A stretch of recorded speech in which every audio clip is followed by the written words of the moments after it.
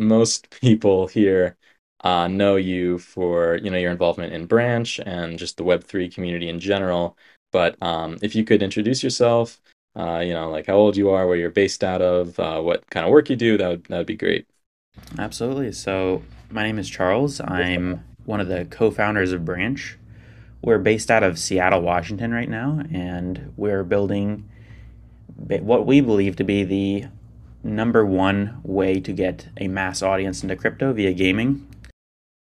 So, yeah, I'm 24 right now, and I'm here with my co founders, Dayton and Connor, in Seattle. We kind of all live together in a house, and we call it the Branch House. The studio name is Branch, and the game we're building is called Castaways.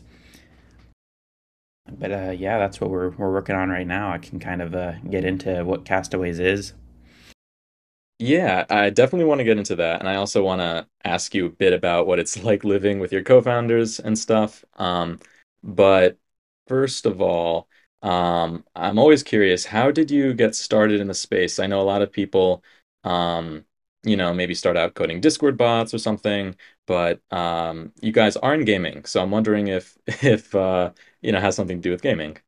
Oh, it definitely does. So all three of us started out at a young age building Minecraft servers. So before we ever raised money or started a real company, we made fortunes building these massive Minecraft servers.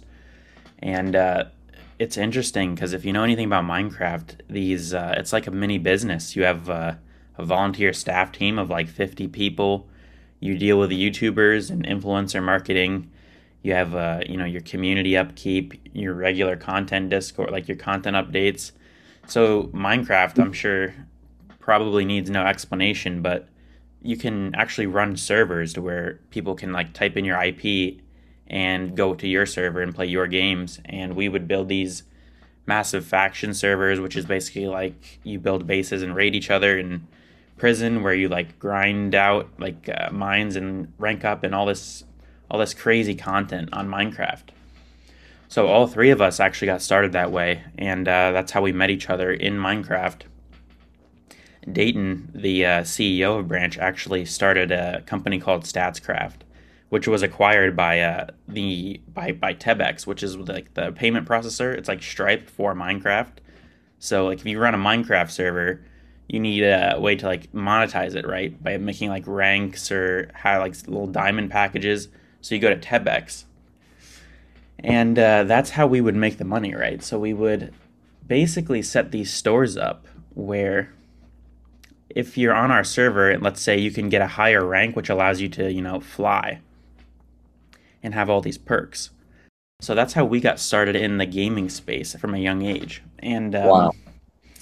yeah, so I was an engineer before I actually owned my own Minecraft server. So I would work on other people's Minecraft servers. And one day I was like, well, now hold on, I can do all this and I can build all this. So decided to have a little whack for myself, and yeah, that's how I got started building my own little companies.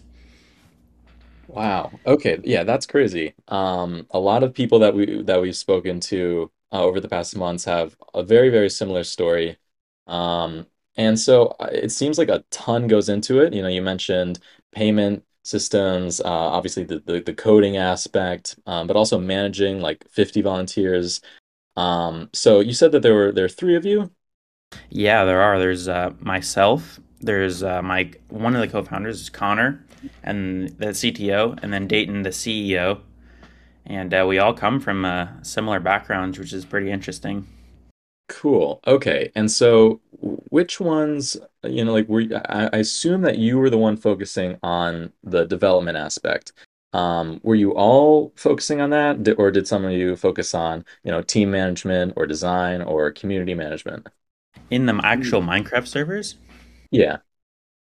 yeah. So Dayton Connor like the tech guy, and he would focus on how to actually scale these Minecraft servers to oblivion, right? And how to actually make these like crazy systems and basically break Minecraft to do extraordinary things.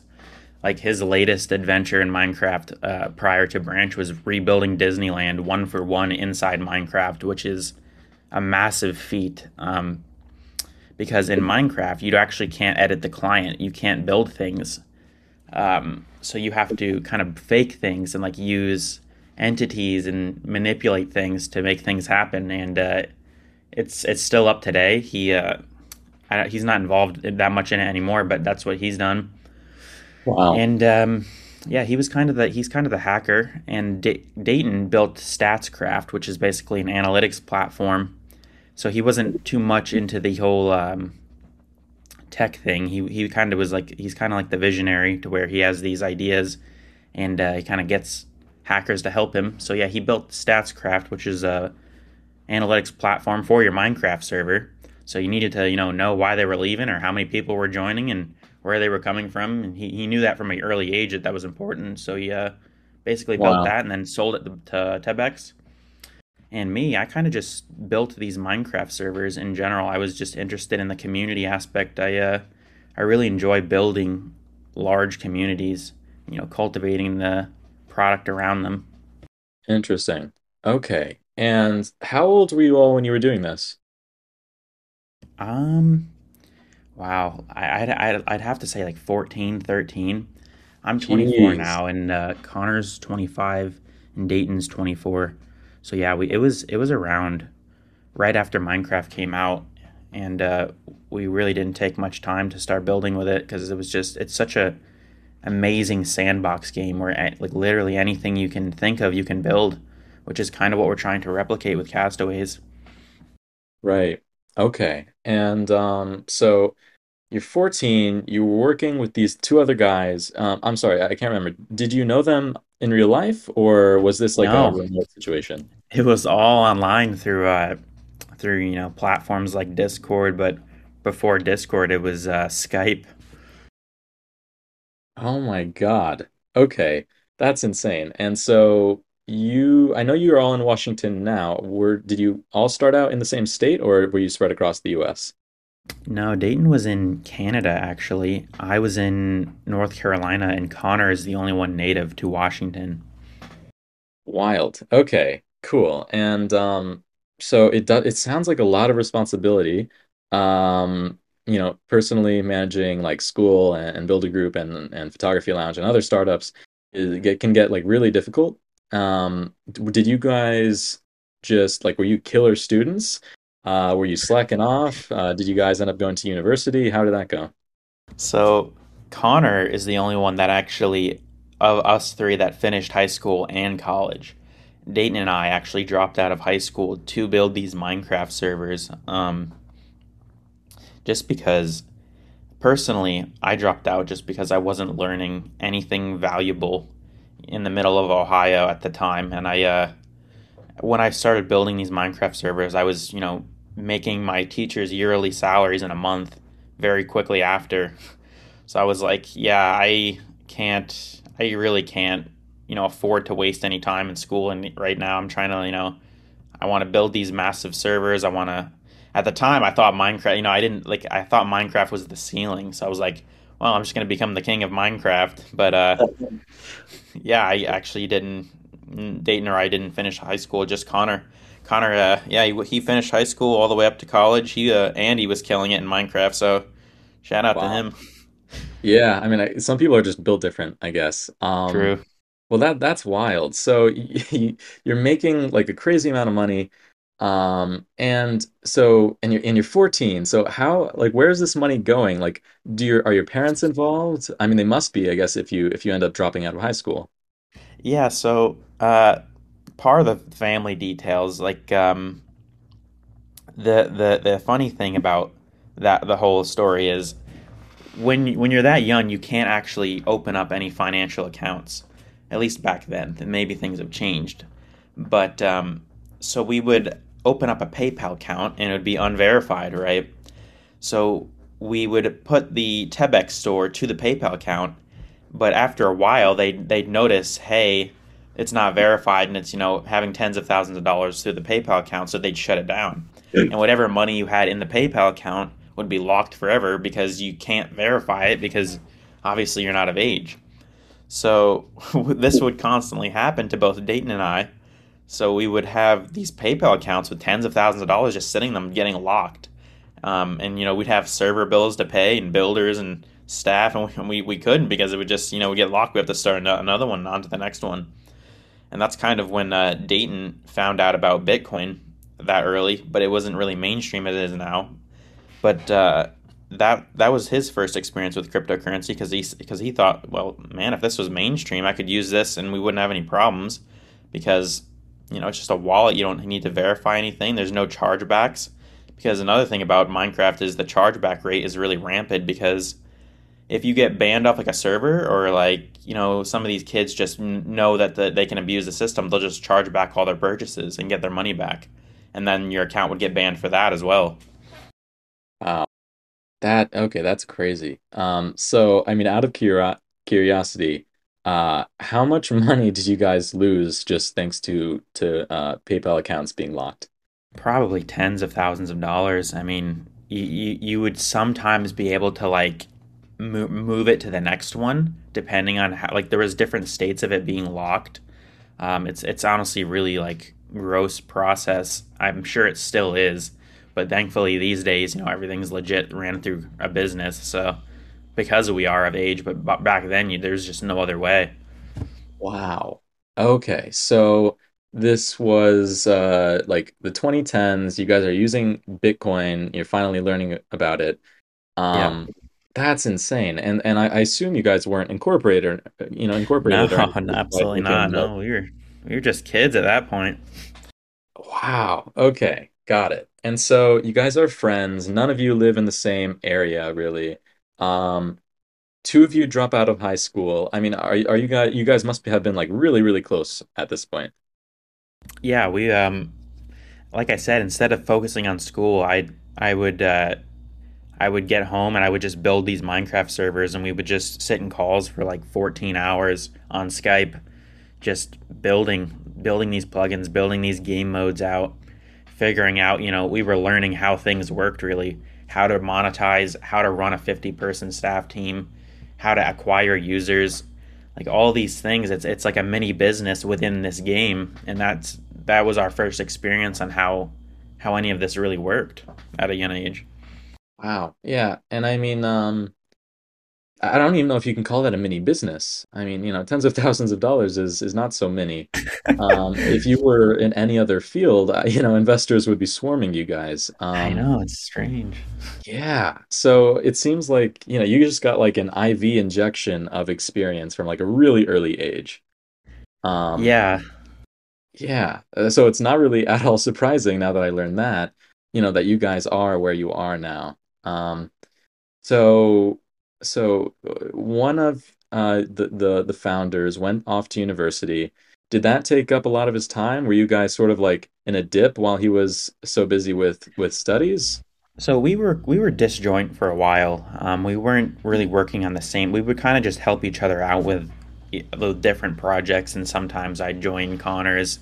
Sometimes Connors would join me. It wasn't really. We weren't all working on the same things at the same time. They really though it really came together with the branch where we just dropped everything else and focused on branch. Got it. Okay. And so Branch starting out, because like when I met you virtually, of course, Branch was like a completely different thing than it is now. And I thought it was very fascinating. A lot of other people thought so as well. And it was VC backed, right? Not at the start, but yeah, Branch actually started out as a virtual office app during the height of COVID. So it started out as basically this thing that your any company could use to build their a little office virtually in a 2D platformer, and you could build your little rooms and you could talk to people with proximity chat, and you could it was like a little virtual space for co-working, right? So you could still have your little room, you could walk up to people and have a water cooler conversation and whatnot.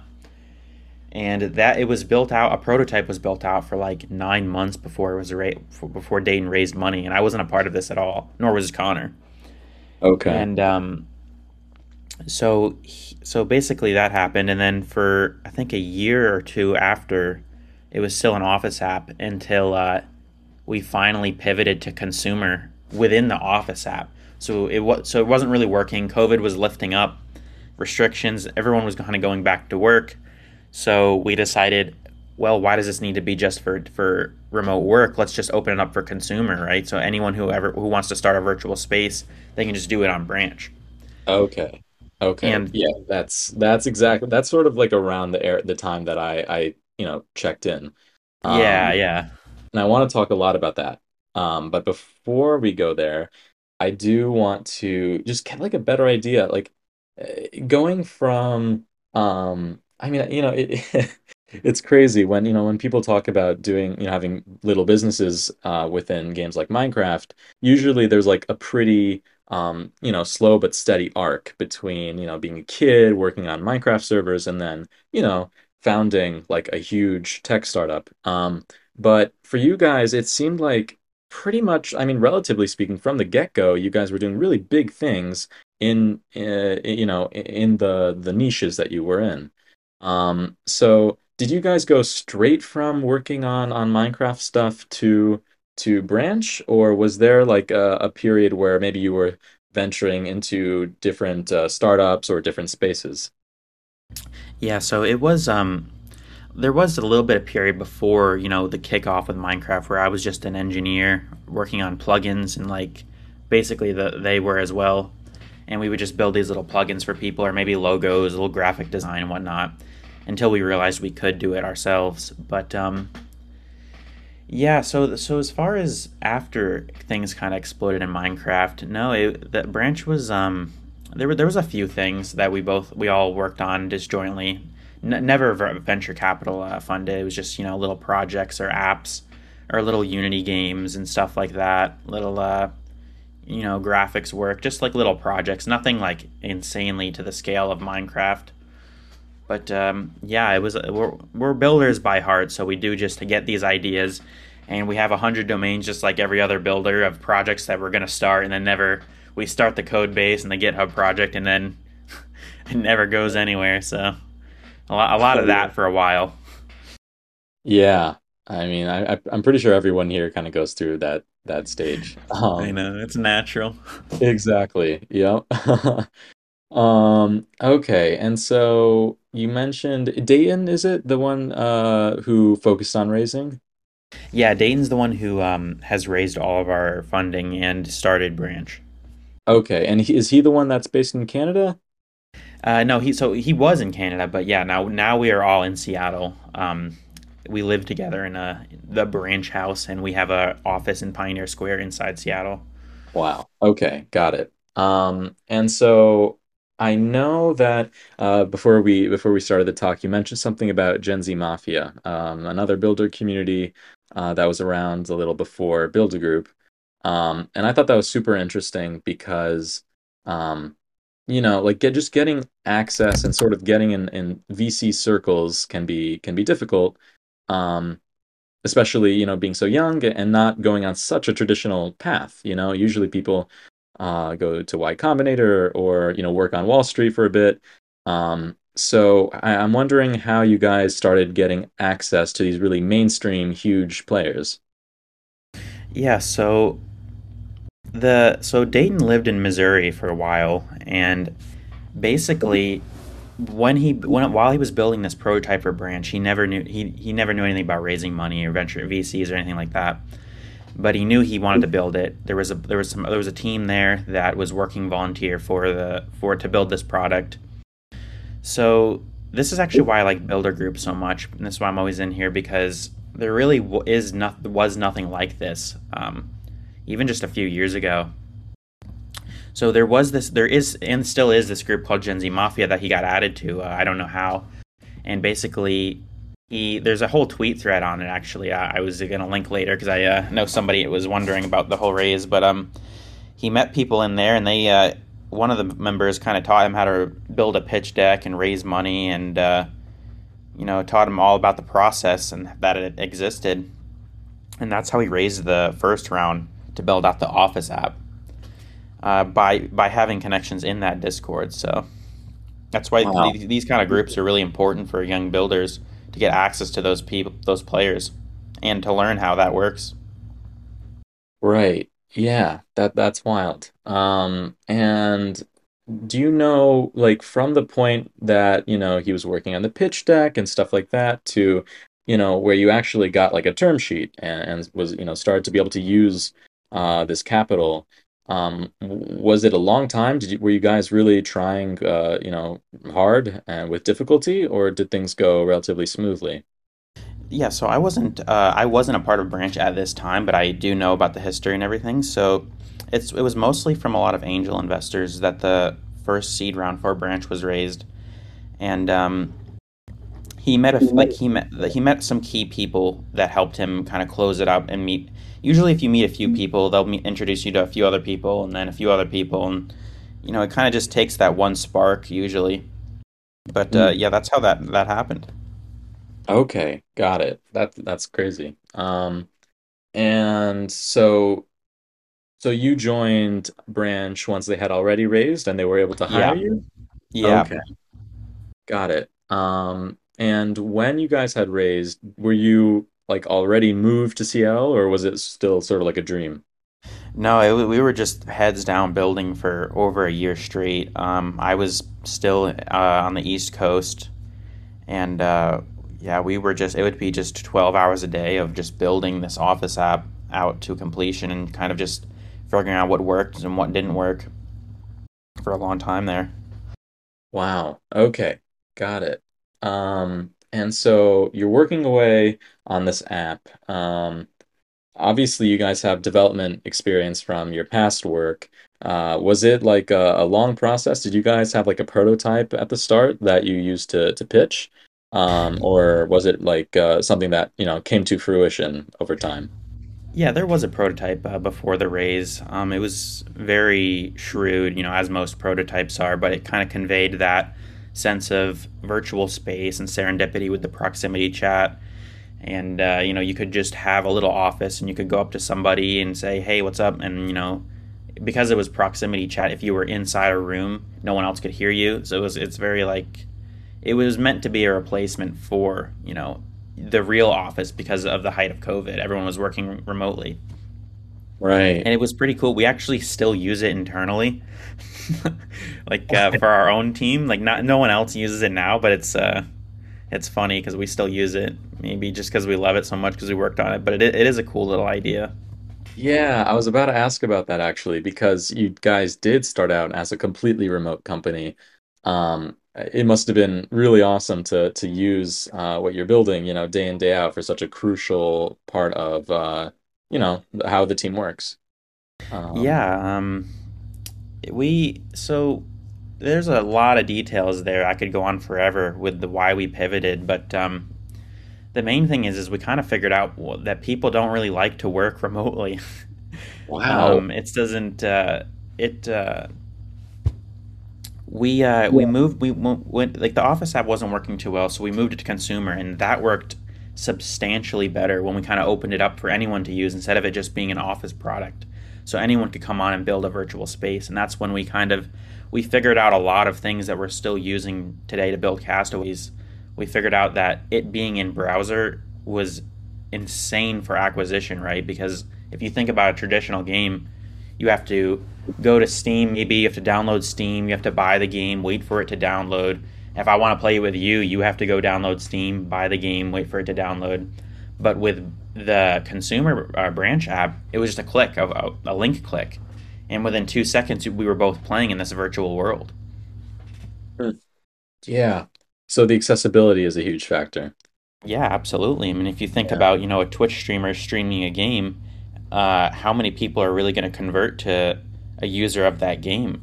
But if it's just a link and they drop it in chat, we were seeing conversion rates of over like 80% on just because it's just a click of a link, really. Wow. Yeah, that's incredible. 80%. That's wild. I don't think I've ever heard that before. Yeah, I mean, 80%. Wow. you can Um, just come play with the streamer with just a click of a link, really, and that's right. big.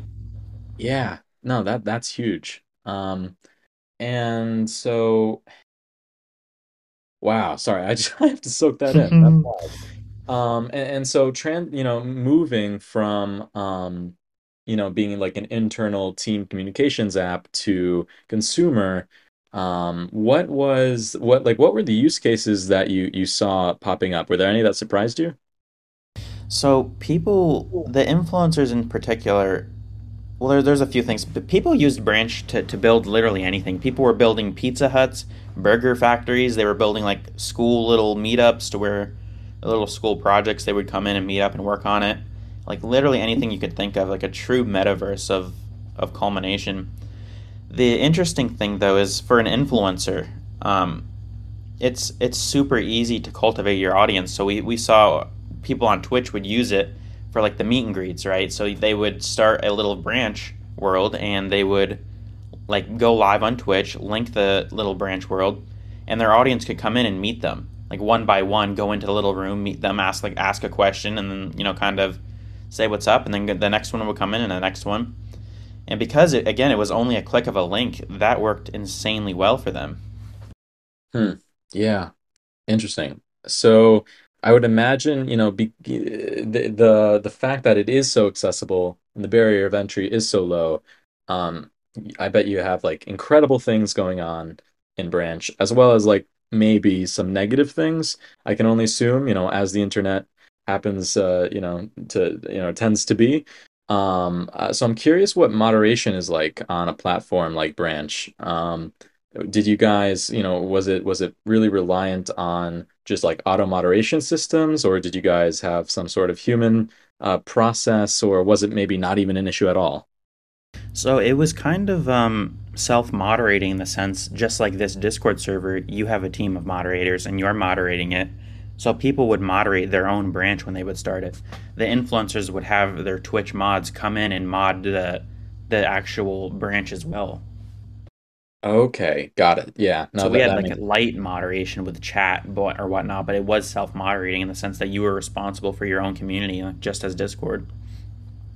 interesting. Okay, no, that makes sense. That's great that you didn't have to, invest too much time on that because the Mm. users themselves were able to handle that. That's great. So I mean, it feels like this is going pretty well, at that point. You adjusted a bit, who you were targeting, and you guys saw an improvement. Um, so what started to go wrong? Like, because a lot of people now know, if you go to branch.gg, it's not the same landing page that it was X amount of months ago. So what went into you guys wanting to change? Yeah, so there was so many factors, but the main thing was we moved to consumer, close to like very close to the end of that product, because we were trying to make the Office app work for a long time, and then when we hit consumer, that's when we kind of realized what we did want to build. And again, we all came from Minecraft and building games, so the Office app wasn't really a game. It was a way for teams to have that virtual experience that they had in Office, kind of replicate that because it had those features. But when we moved to consumer and we realized like these insane features of a web browser game, it was kind of near the end of that, and it's kind of like trying to make an app into a game because it was never built to be a game. So like it was meant for 10 people, like a very small team, right? Like it wasn't meant for thousands of people to join at once, or like it didn't have games. All the furniture in the game itself was like office furniture. There was no features of a game. It was just a little. It was an office app. So that's when Right. we realized, hey, this wasn't built to do the things we're trying to make it do at this point. We're probably going to need to go back to the whiteboard and build a new vision here with this. Got it. And so I'm trying to think of this from like an investor's perspective, because I would imagine, obviously investors are always going to be looking, for their returns eventually. And so I would imagine if it was like a bootstrapped business, maybe you guys would have been working harder to make the Office app work for like longer, unless you guys really just, you knew what the right direction to go in was, regardless of monetization. But I do want to ask about monetization. How are you guys monetizing the old Office app, and how are you guys monetizing the new game? So the old app was just based on like a per seat basis. Like again, the consumer, like we made a like a little chest, like a loot box kind of thing, which is kind of funny because that's how you monetize the Minecraft servers when we switched to consumers. But prior to us moving to a consumer model with the Office app, it was just like a standard per seat pricing model. Um, and then when we moved to consumer, we were doing more gamified things, right, with loot boxes and cosmetics. So you'd have these crazy outfits you can put on your character, and quests, and we just added like various game mechanics to the actual Office app. Got it. Yeah, that's kind of the vibe that I really enjoyed from Branch when it was the Office app. It just felt so playful. It didn't really feel like, you were in the office. And that's something that, definitely attracted me. And I would have imagined that it would have made people, enjoy working remotely so much more. So it's interesting that you guys found eventually that people really ended up, wanting to work in person. Um, so yeah, oh man, it's fascinating that you guys, you started off working in the game space and you ended up gamifying work, which, in my opinion, it worked really well. Yeah, I think maybe given more of a hindsight view. I mean, hindsight's always 2020, but the main thing is people really liked to play together rather than use it as a tool to work.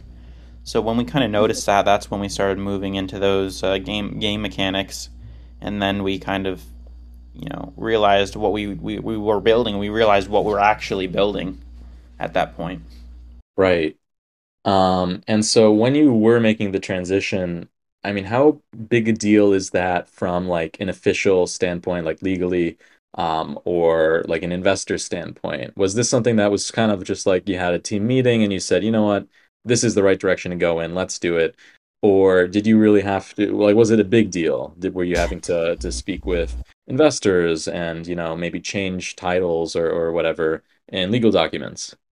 No, so it was a big deal. It was a multi-month process to kind of go back to the drawing board and realize that we couldn't make this Office app. We couldn't mold it to what we wanted it to be because it was built. The entire code base was built to be this product that we no longer wanted it to be. So when you're building a consumer game like this, scaling, actually having the tools of a real game engine is important as well because we weren't using a game engine. It was just some JavaScript rendering library called Phaser, which is for building a large game is really difficult without like tools of Unreal and Unity. So we had to basically throw the entire product out and think about what we did actually want to build and use we were using like we're right now we're using Unity as an authoring platform, but with the code base of the Office app, it was just so bad because for a year straight we were just pushing these changes, and then when we moved to the consumer product, we were just pushing these crazy like we were pushing it to its limit and making it want to do things that it could not do. Right, like you couldn't have more than 50 people in a branch without it lagging insanely and voice starting to distort. But yeah, when we started to realize what we wanted to build and what we wanted the product to be, we it was multiple months of kind of figuring that out and talking to investors, like you said, and figuring out what was next. Wow, okay. And so were your partners, whether they're investors or whatever else, even teammates maybe, because wait a minute, how big was the team at this point? It was around, so there was, I think, 5 engineers at that point. It was probably around 10 or 12 people. Okay. And were they at all phased by this pivot? Did they, lose interest or did they gain interest? Yeah, some of them lost interest just because, crypto is a very hot topic, to say the least. So some of them didn't like the fact that we were, moving to crypto, but a lot of them did like the vision, and we were already moving to that consumer product for many months at that point, and seeing success there, and we were imagining what it could be if it was built properly. So yeah, it was a phase of transition there for a while. Yeah, I'd imagine. And so, just taking a look at, you guys' Crunchbase, you see some like huge names like Naval Ravikant. Coinbase Ventures, were they, because I know Coinbase, especially among others that invested in you guys, are really Web3 focused. Um, I assume that they didn't have any involvement prior to the pivot, right? No, it's basically like we started a brand new company, but it is still the same company, because the direction is entirely different. But we are bringing what we learned in from that previous product into this, which was quite valuable. Got it. And so, did a lot of investors from your first round stick with you guys? Were they curious to see what was coming? A lot of them wanted us to do this from the start. A lot of them like thought we were going to build Minecraft in the browser, and most of them were excited to hear this actually, because Wow. yeah, a lot of them wanted us to integrate with crypto. A lot of them wanted us to gamify it. So a few of them knew it was going to happen even before we did, which was interesting. That's interesting. Yeah, that is interesting. I mean, were you at all nudged maybe by advisors or investors, or was this something that you guys really knew had to be done, especially given the fact that you were turned on to Bitcoin at such a young age? Well, the thing is once we figured out what could be, and once we learned with the consumer, with the Office app, like we opened it up to consumers and we realized what we were building here and what kind of the technology enabled us with WebRC and instant playable links and all this features that aren't really being utilized right now. When we started building this new vision, it was pretty easy for all of us to be on board with it because of our past with Minecraft and whatnot. And when you're passionate about building something, that's very infectious. Yeah, of course. Cool. And so I know you mentioned that you guys are living in the same house. Remind me what it's called? It's called the Branch House, so like that's our unofficial title of it. But we all live together in the Branch House, and then we have an office in the middle of Seattle. Okay, yeah, very creative name. Yeah, Um, okay, that's really cool. I feel like that's a dream for a lot of co-founders. But I also do know that a lot of co-founders who do end up getting there, I think Jamie Pine included, who we had a builder talk with in the past, found out that it's really not as great as it first, initially might sound. Um, are you guys finding success with it? Is it easy to have like that work-life balance when you guys are with each other all the time? so I love Jamie, by the way. He was a huge inspiration for me as well. The thing about us in particular is we were friends for a decade prior to ever doing this. So we didn't go into this business only. We became friends because of who we are and what we love doing. Like their work life balance, like building is what we want to do. That is the life. I mean, that is the mission, is to build great things for people.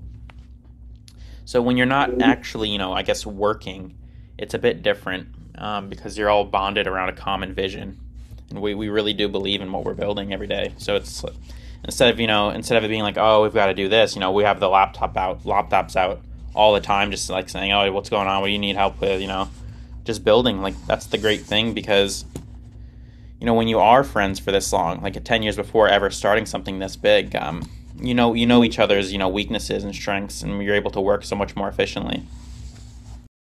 Yeah, that I mean, it feels like you guys kind of reached the dream in that way because that's pretty much what everyone who thinks about moving in with their co-founders is like hoping for, right?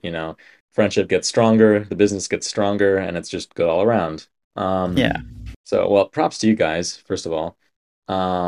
And does it ever set in like I know so much in the on like startup space, so much focus is put onto the VC aspect of things. So I don't want to go too hard on that, but does it ever set in like that you guys have raised 15 million for your newest go around?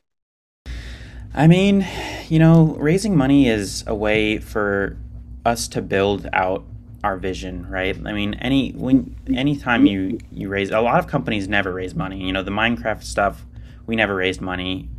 But it does help to be able to compete with larger players, especially because we need those seasoned game engineers that are, taken up by these large AAA game studios. And it really does enable us to build this thing out to completion.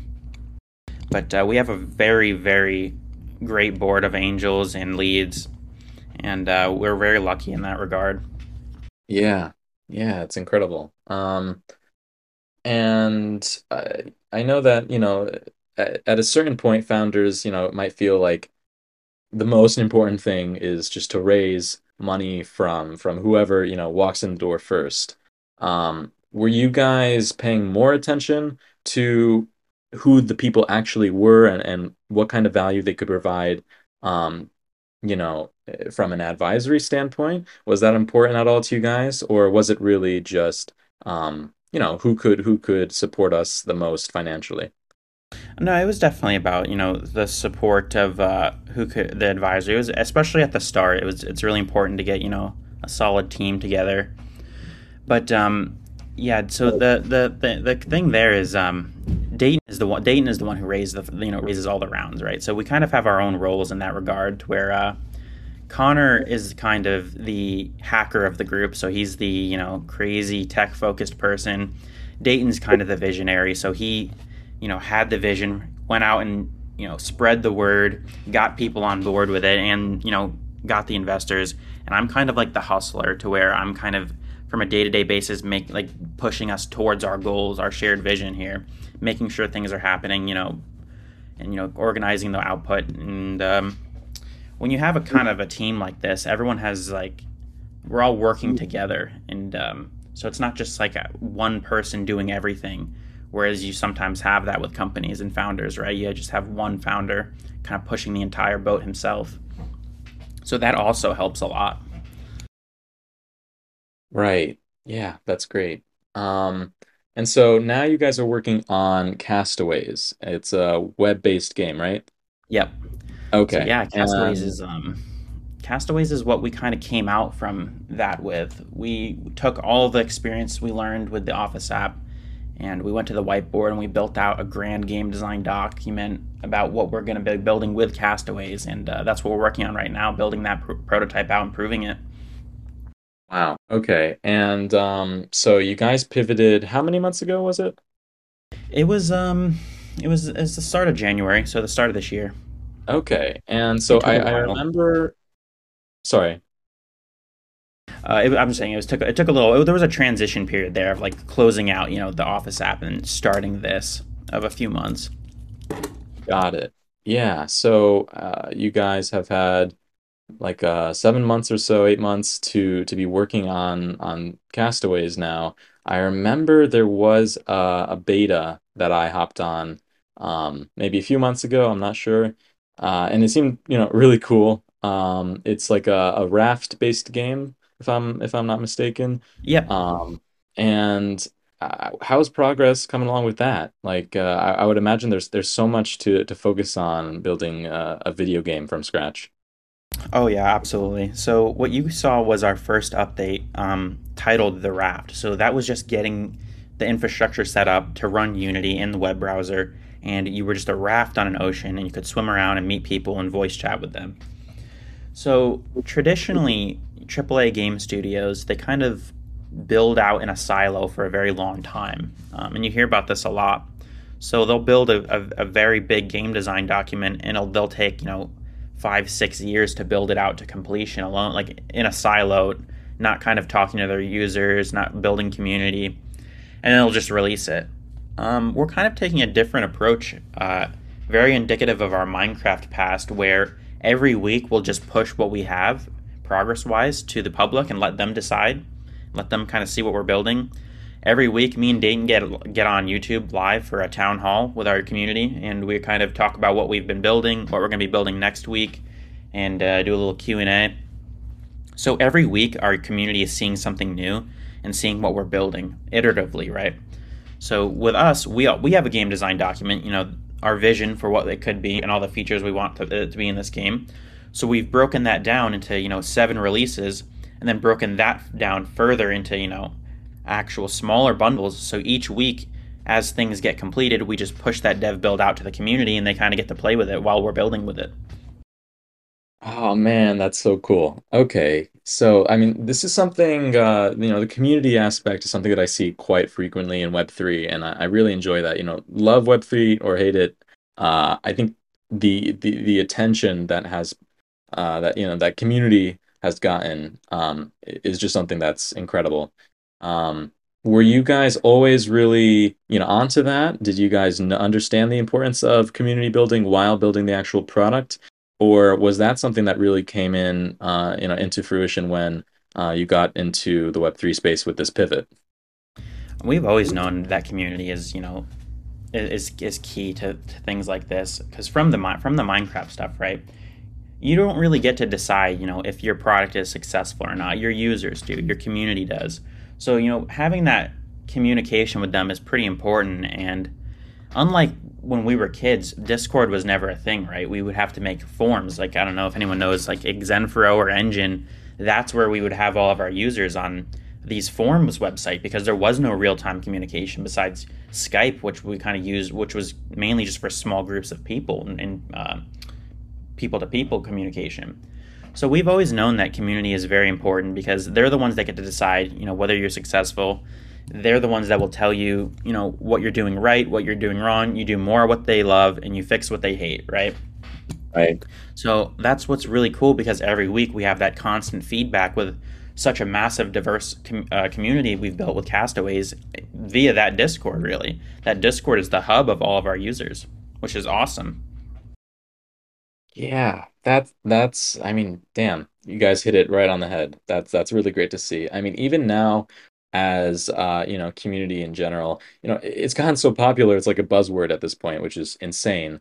I'm thinking back to like, 2017, 2018, when I was starting to check out Discord and it really didn't exist in like any significant way. At least, from what I could see.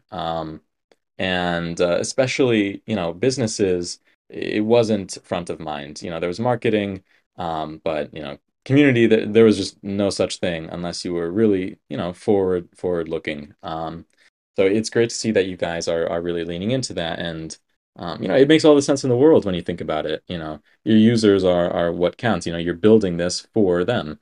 Yeah, So exactly. yeah, I love that. Awesome. Yeah, you're right. That it has become quite the buzzword, and hopefully, a lot of good comes out of that. But it is about community. It is about building and listening to your users because they know, right? Like your users know what the right and wrong is. If you have enough of them, they'll let you know what's working and they'll let you know what to fix, which is Right. awesome because you're not going in blindly if you're talking to them and your users are why you're building something. If you're building something great, most likely you're building it for other people. So having that line of communication with them is really cool.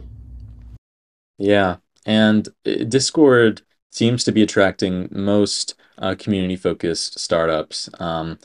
Is Were you guys looking into any alternatives? I mean, given the fact that you were so ahead of your time, looking working on other um, like the Office app sort of niche. I guess you could be viewed as like a futuristic version of Slack.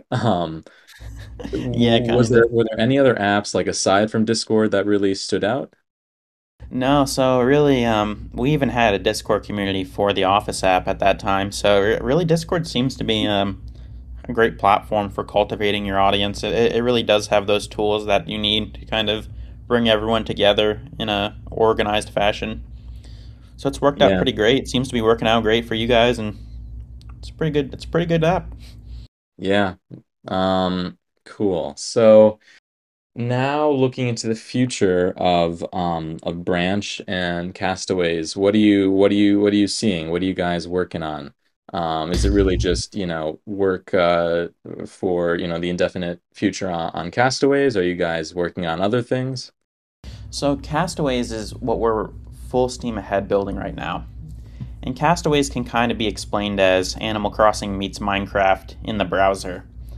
So basically what we're building is a massive social game. When you think about, current crypto GameFi, there's really three people in this space, three target users, right? So you've got the, NFT crypto bro who buys these NFTs as a speculative investment. He doesn't necessarily care about, the game or what's being built up behind it. He's kind of just buying it for the investment purposes, right? Then you've got the people that understand, tokenomics. So they're playing these games to kind of earn tokens and, maybe like little sub NFTs and items and whatnot, and they'll go ahead and like trade them and sell them.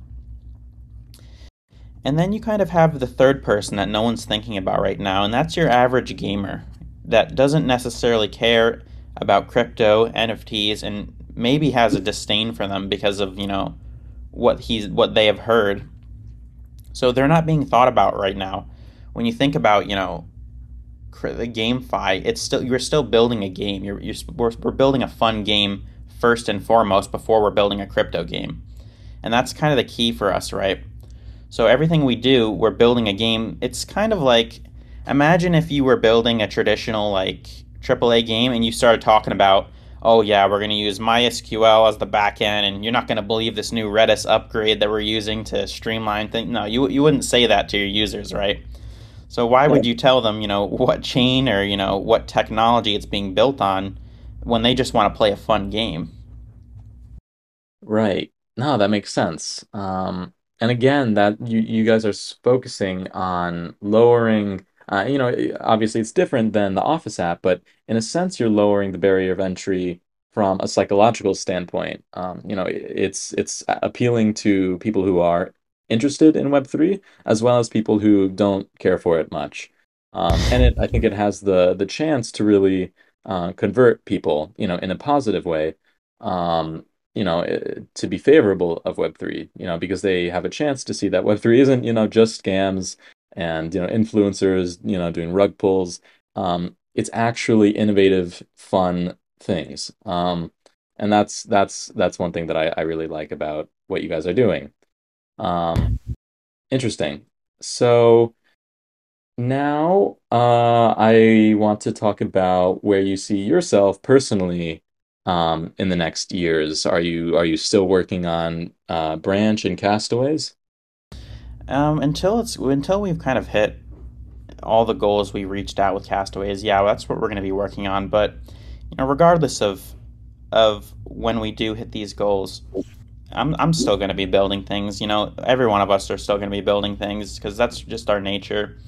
It's never going to, we're never going to be satisfied. There's going to always be the next project to build. But Got it. yeah, Yeah. Oh man, a builder at heart. That's nice to see. absolutely, of Um, course. yeah. So, okay, got it. And having started out at like such a young age, and really successfully at that, do you have any advice for people, listening, who are, either just getting started or who've got their foot in the door, and might want to build something, as big as you have? Yeah, so the interesting thing is, I imagine, like I said earlier with the PayPal situation, I imagine kids are going to have wallets before they ever have bank accounts, soon, very soon, if not already. So the opportunities that, the our generation has enabled and that we have at our fingertips now with all these platforms like Discord and crypto and all these, builder focused groups is a lot more than what we had trying to build all this stuff in Minecraft and whatnot. So I think one of the cool things, and again, is which is why I love Builder Group, is finding these groups of people, of like-minded individuals, to kind of know and network and meet other people that are doing the same thing you're doing, because you're not the only one trying to build great things, and there's a lot of similarities between you know no matter what you're building, there's a lot of similarities with what you're going to go through. So having a good, strong support network is really helpful. Love that. Love that. Awesome. So just a quick reminder to people listening right now. I know that this is a community full of like developers, so if you're shy and you don't want to turn your mic on, no problem. But we do have a Q&A thread in the events channel. So if you guys have any questions for Charles, you can either write them in that thread or you can just use like the little raise my hand function in Discord and you can just, come on up and talk directly to him. So while you guys figure out if you want to do that, I'm actually just going to read some Q&A questions for Charles. Um, all right, so starting off, um, Dusto asks, how do you think social gaming will be impacted with Web3? So the thing that Web3 enables, well, there's a few things, but one of them, my personal favorite, is interoperability, right? So my identity through these games as they're being built will be able to be saved and persistent. So if let's say on Castaways, I craft a pickaxe, I might be able to go and take that into, RuneScape or some other game and use that same pickaxe and it might have, similar effects or different effects. If I earn a cosmetic in RuneScape, I could take that to Castaways. So as we start seeing, these big games being built in the GameFi space, I think we're going to see a lot of interoperability, which I'm personally excited about. Yeah, that's super interesting.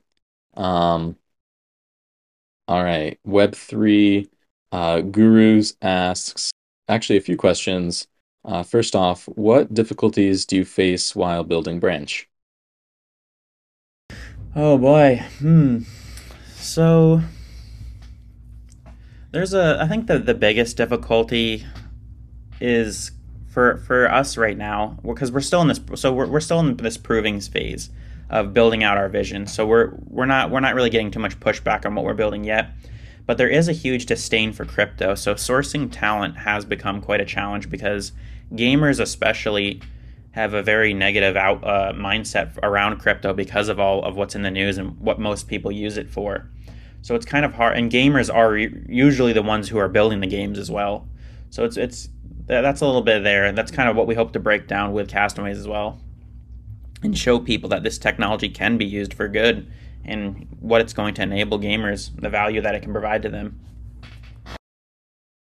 Yeah, that's great. His second question is, which L1 chain will Branch be utilizing for their games? And will it be their own L1 or an existing L1 like, and I might be butchering this pronunciation, but Catechus?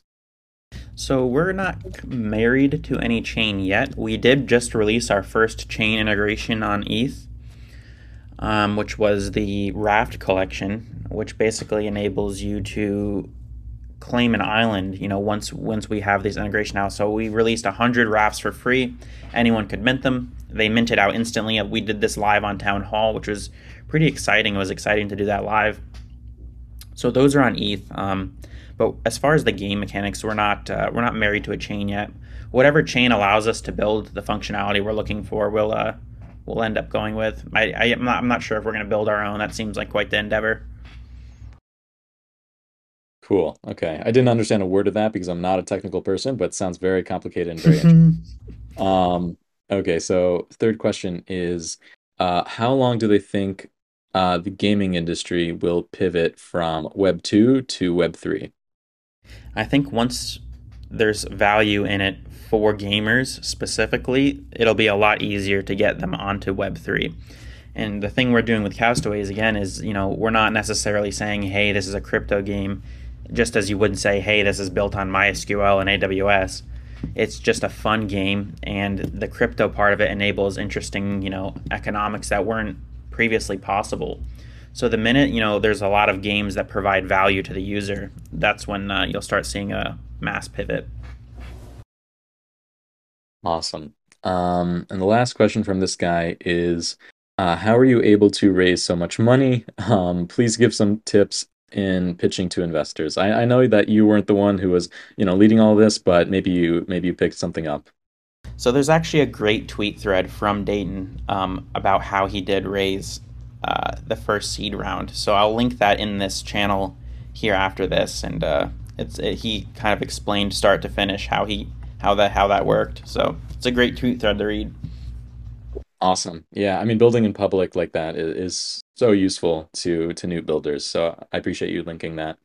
Um, Raumax asks, for a brief introduction of yourself. I think if they want, they can listen to the beginning, but if you want to give like, a one-liner, go for it. Minecraft bro turned actual game builder, I guess.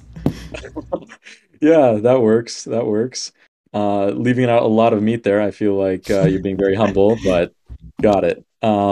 All right. And the last question is from Dylan. He asks, what encouraged you to set up home in Seattle over other cities? By the way, this is an LA native, so Yeah, so nothing particular other than the fact that Connor, one of the co-founders, was native to here, so we kind of all centered around that. Seattle's a really great game, or a really great, or it's a really great city for gaming. You have Unity here, a lot of even other crypto game studios starting up around here, so it's a really good place to start a game studio actually. awesome. Yeah, I never knew that actually. Pretty cool. Um, all right, yeah, so last call if anyone has any questions. It's in the events channel. There's like a Q&A thing, but if you guys have any questions afterwards, I'm sure Charles will see them and get back to you. And yeah, the link also to the funding thread will be posted there afterwards. So, all right, Charles, it was really interesting talking with you. I appreciate your time. Okay, actually, I'm sorry. We have just one last question from Funny. Uh, if you were going for a consumer-based app to get to from the get-go, sorry, instead of Office, do you think you would have continued? I'm not sure.